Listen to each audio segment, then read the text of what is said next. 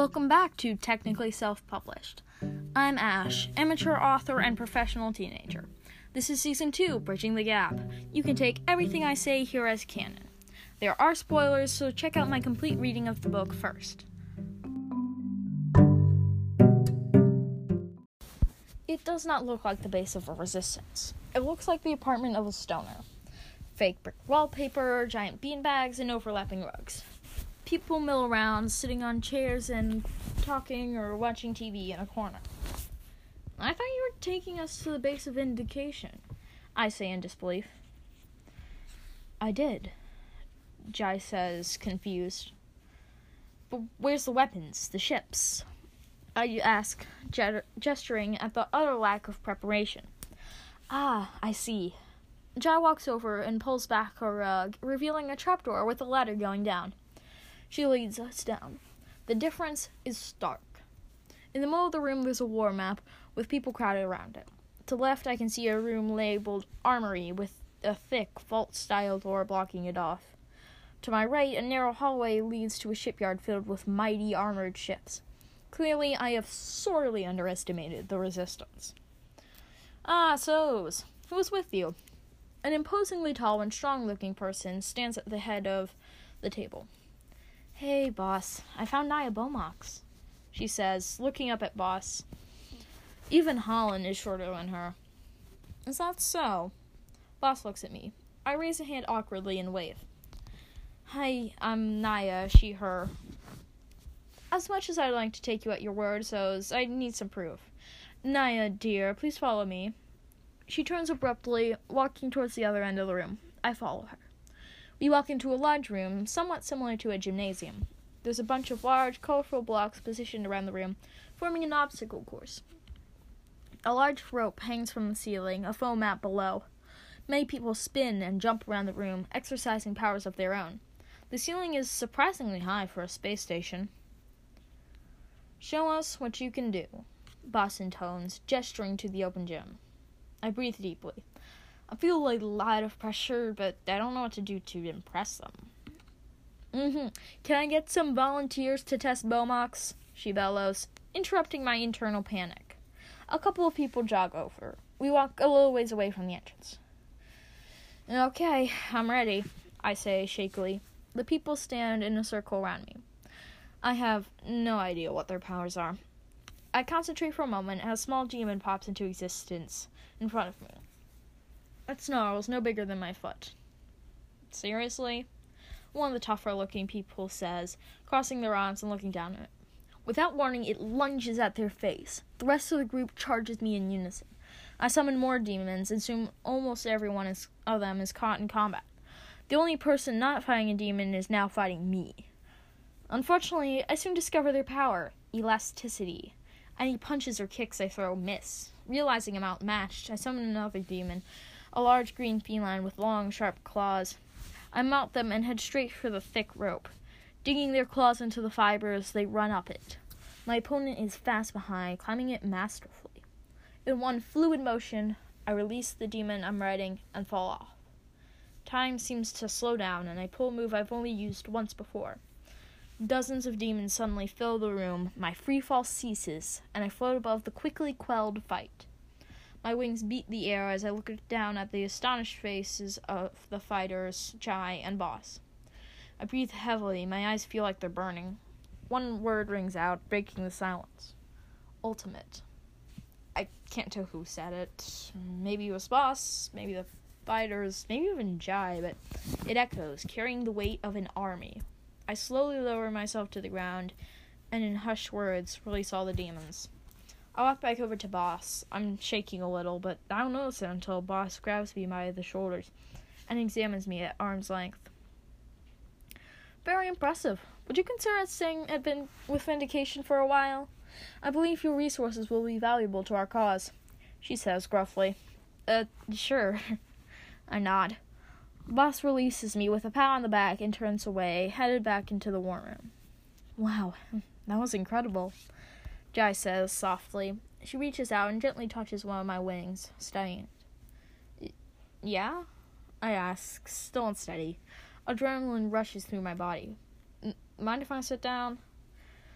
Jai nods quickly and leads us back up into the main room. I gratefully lie down on a large beanbag. Jack Nex and Holland join me. So you can do that? Jai says, incredulous. She sits across from us. Yeah, I did it once before on Zidon. It took a couple of days for the wings to go away. Your eyes are red again, Holland notes, pointing. I nod in agreement. Well, what are your abilities, your limits? Jai leans forward, curious. Okay, let's see. I can summon multiple at a time, but I have to release them one by one. They won't leave unless I release them. They will essentially do whatever, but they don't physically have to. Whoever I summon is completely random, and I've never gotten the same one twice, as I mentioned before. Also, their physical characteristics are random. I can't follow them into the portals they come out of. Oh, and they come instantaneously, I say, thinking. That's about it. What does being an ultimate even mean? There are only 5 known ultimates, including you. One has the power to restore life, that's the most recent one. One can summon beings, that's you. One can take control of others, we don't know where they are. One can control and generate the 4 elements, they're a husk. And the last one can kill instantly. They're in the outer reaches, though. You could also ask Boss, Wait, what's a husk? Holland interrupts Jai. When you use your powers too much, there starts to be physical consequences. I noticed Jai rubbing her gloved hand almost unconsciously. Eventually, if you don't stop and take a break, it will consume you. You won't be yourself anymore, you'll be a husk. A mindless beast of destruction and rage. She seems to snap back into reality. Anyway, it's not important. It never happens. There's an awkward silence between us. Holland seems a bit nervous, and maybe that's just me. It kind of scared me to hear that I could do that to myself. I kind of already am with the wings. I need to keep this in check. I try to push those thoughts away. Jack Nex moves over and curls up next to me, comfortingly. The silence is soon broken by the loud rumble of Holland's stomach. Jai starts in surprise, only falling over. Hey, can we get some food? She nods, composing herself. Of course, follow me. Jai leads us to the end of the room. To my left is a long, narrow hallway lined with doors. Straight ahead appears to be the bathrooms, and to the right is clearly the kitchen. Delicious smells waft from it. There's already most of the people inside, making themselves dinner. Microwaves hum and glow, chatter fills the room. At the very end, there's several benches and tables where people already sit. The kitchen itself is a huge expanse of refrigerators, freezers, toasters, blenders, microwaves, counters, and cupboards, everything you can need to keep a whole lot of people fed. We weave our way uncertainly through the bustling kitchen. Finding a safe spot, Jai instructs us. You guys can grab some food. Meet me at the benches. Oh, and the cabinets are labeled. I struggle to hear her over the noise, but everyone splits up. I grab some food and put together a sandwich with surprisingly little difficulty. Walking back to the back of the room, I find Jai sitting by herself at a table, waiting for us. Not seeing Holland or Jack Nex, I go and sit down across from her. It's hard to talk over all the cheerful chatter, but I manage. This place seems pretty big, I half shout. Yes, we have many rooms. You should stay with us, Jai responds. Can we go somewhere quieter? I ask. Sure. We make our way back to the much quieter main room. Finding unoccupied beanbags, we sit down and begin to eat. Much better. I bite down my sandwich, Jai nods. So, I swallow. What is it that you do here? We're trying to normalize paranormals. In a lot of words, paranormals are being wrongfully incriminated. But now we're trying to fight Kisonu Eltas. They want to take a less peaceful approach, and they have a couple of powerful paranormals on their side. No ultimates, I think. That's good. Maybe I can help out? I offer. Would you? That would be great. We can get your own rooms and such. Jai replies, excited. I nod, and there's a small pause. Jai, can I see your hand? I ask gently, pointing to her gloved hand. No, she says, embarrassed.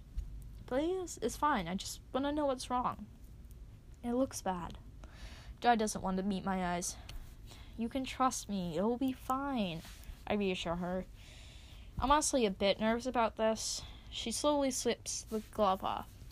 Her hand looks like it's covered in a black ooze. In color and pattern, it somewhat resembles the nether void that she goes through when she teleports.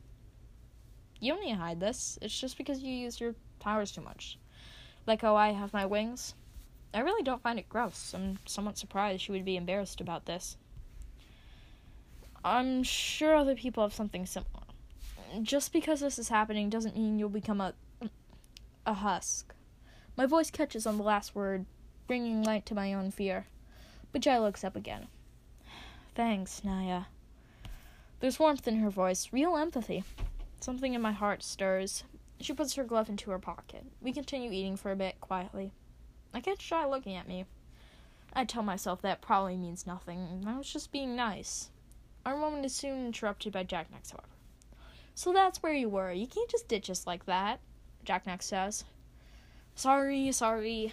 I apologize, brushing breadcrumbs off my jacket. I look at my watch. Man, it's pretty late. Oh, I can show you your rooms, Jai offers, standing. If you want to stay here. Yeah, definitely, Jacknax says, already forgetting my ear. I met this cool person, Narlo. Jai laughs. I thought you meant like Narlo. Come on. We walk into the small hallway I noticed earlier.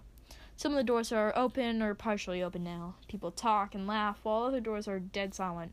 I hope there's good soundproofing. At the end of the hall, there's 4 open doors across the hall from each other. Holland, you're 103. Jacknax, 105. Naya, you're 104, and I'm 106. The rooms are connected in pairs, but don't worry. I won't bother you. Jai smiles shyly. Holland and Jacknax immediately dart into their rooms. I see a door in between the 2 rooms that must connect them. I walk into mine. It's fairly small and square, but not too modest. I find it somewhat similar to a motel room. In one corner, there's a full-size bed with a nightstand and lamp next to it. In the corner across from the bed, there's a desk and chair. To the right of the doorway is a sofa and coffee table facing a TV to my left. Laundry is at the end of the hall to the right of the stairs. Bathrooms are between the kitchen and the sleeping area. Jai instructs, pointing in the appropriate directions. Good night. I close my door and try to get used to the room. It would be nice to stay in one place for a while. Besides, I doubt this place could get boring. And Jai's here, but never mind that. I'm tired. I hope my wings will go away soon. They're actually a bit of a pain. It feels unnatural. And there's this whole husk issue which I'm not prepared to deal with yet. So I lie down, turning off the lights, finding the bed surprisingly comfortable. Soon, I'm asleep.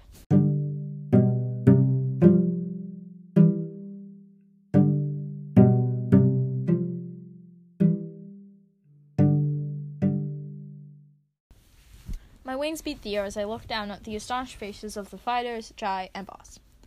So this whole business with the wings and eyes and stuff. The more you use your power, the harder it is to lose control. Wait, isn't that the name of book 3? Mystery.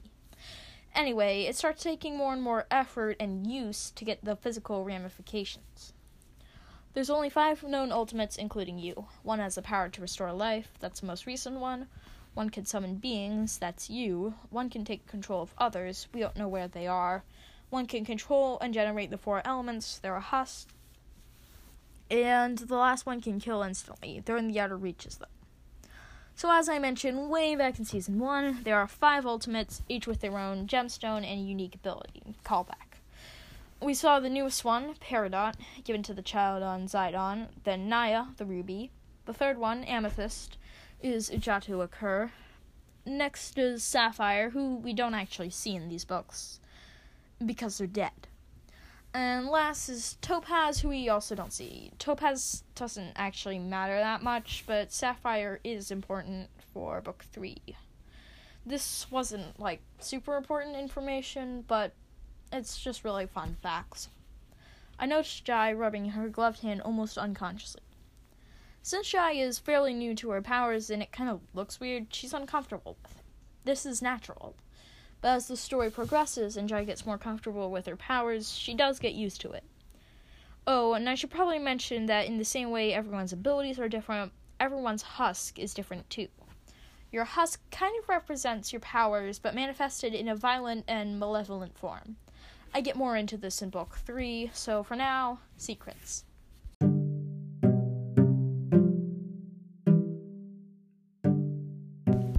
That's all for now. Thank you for listening. This has been my book, Bridging the Gap. I hope you enjoyed it.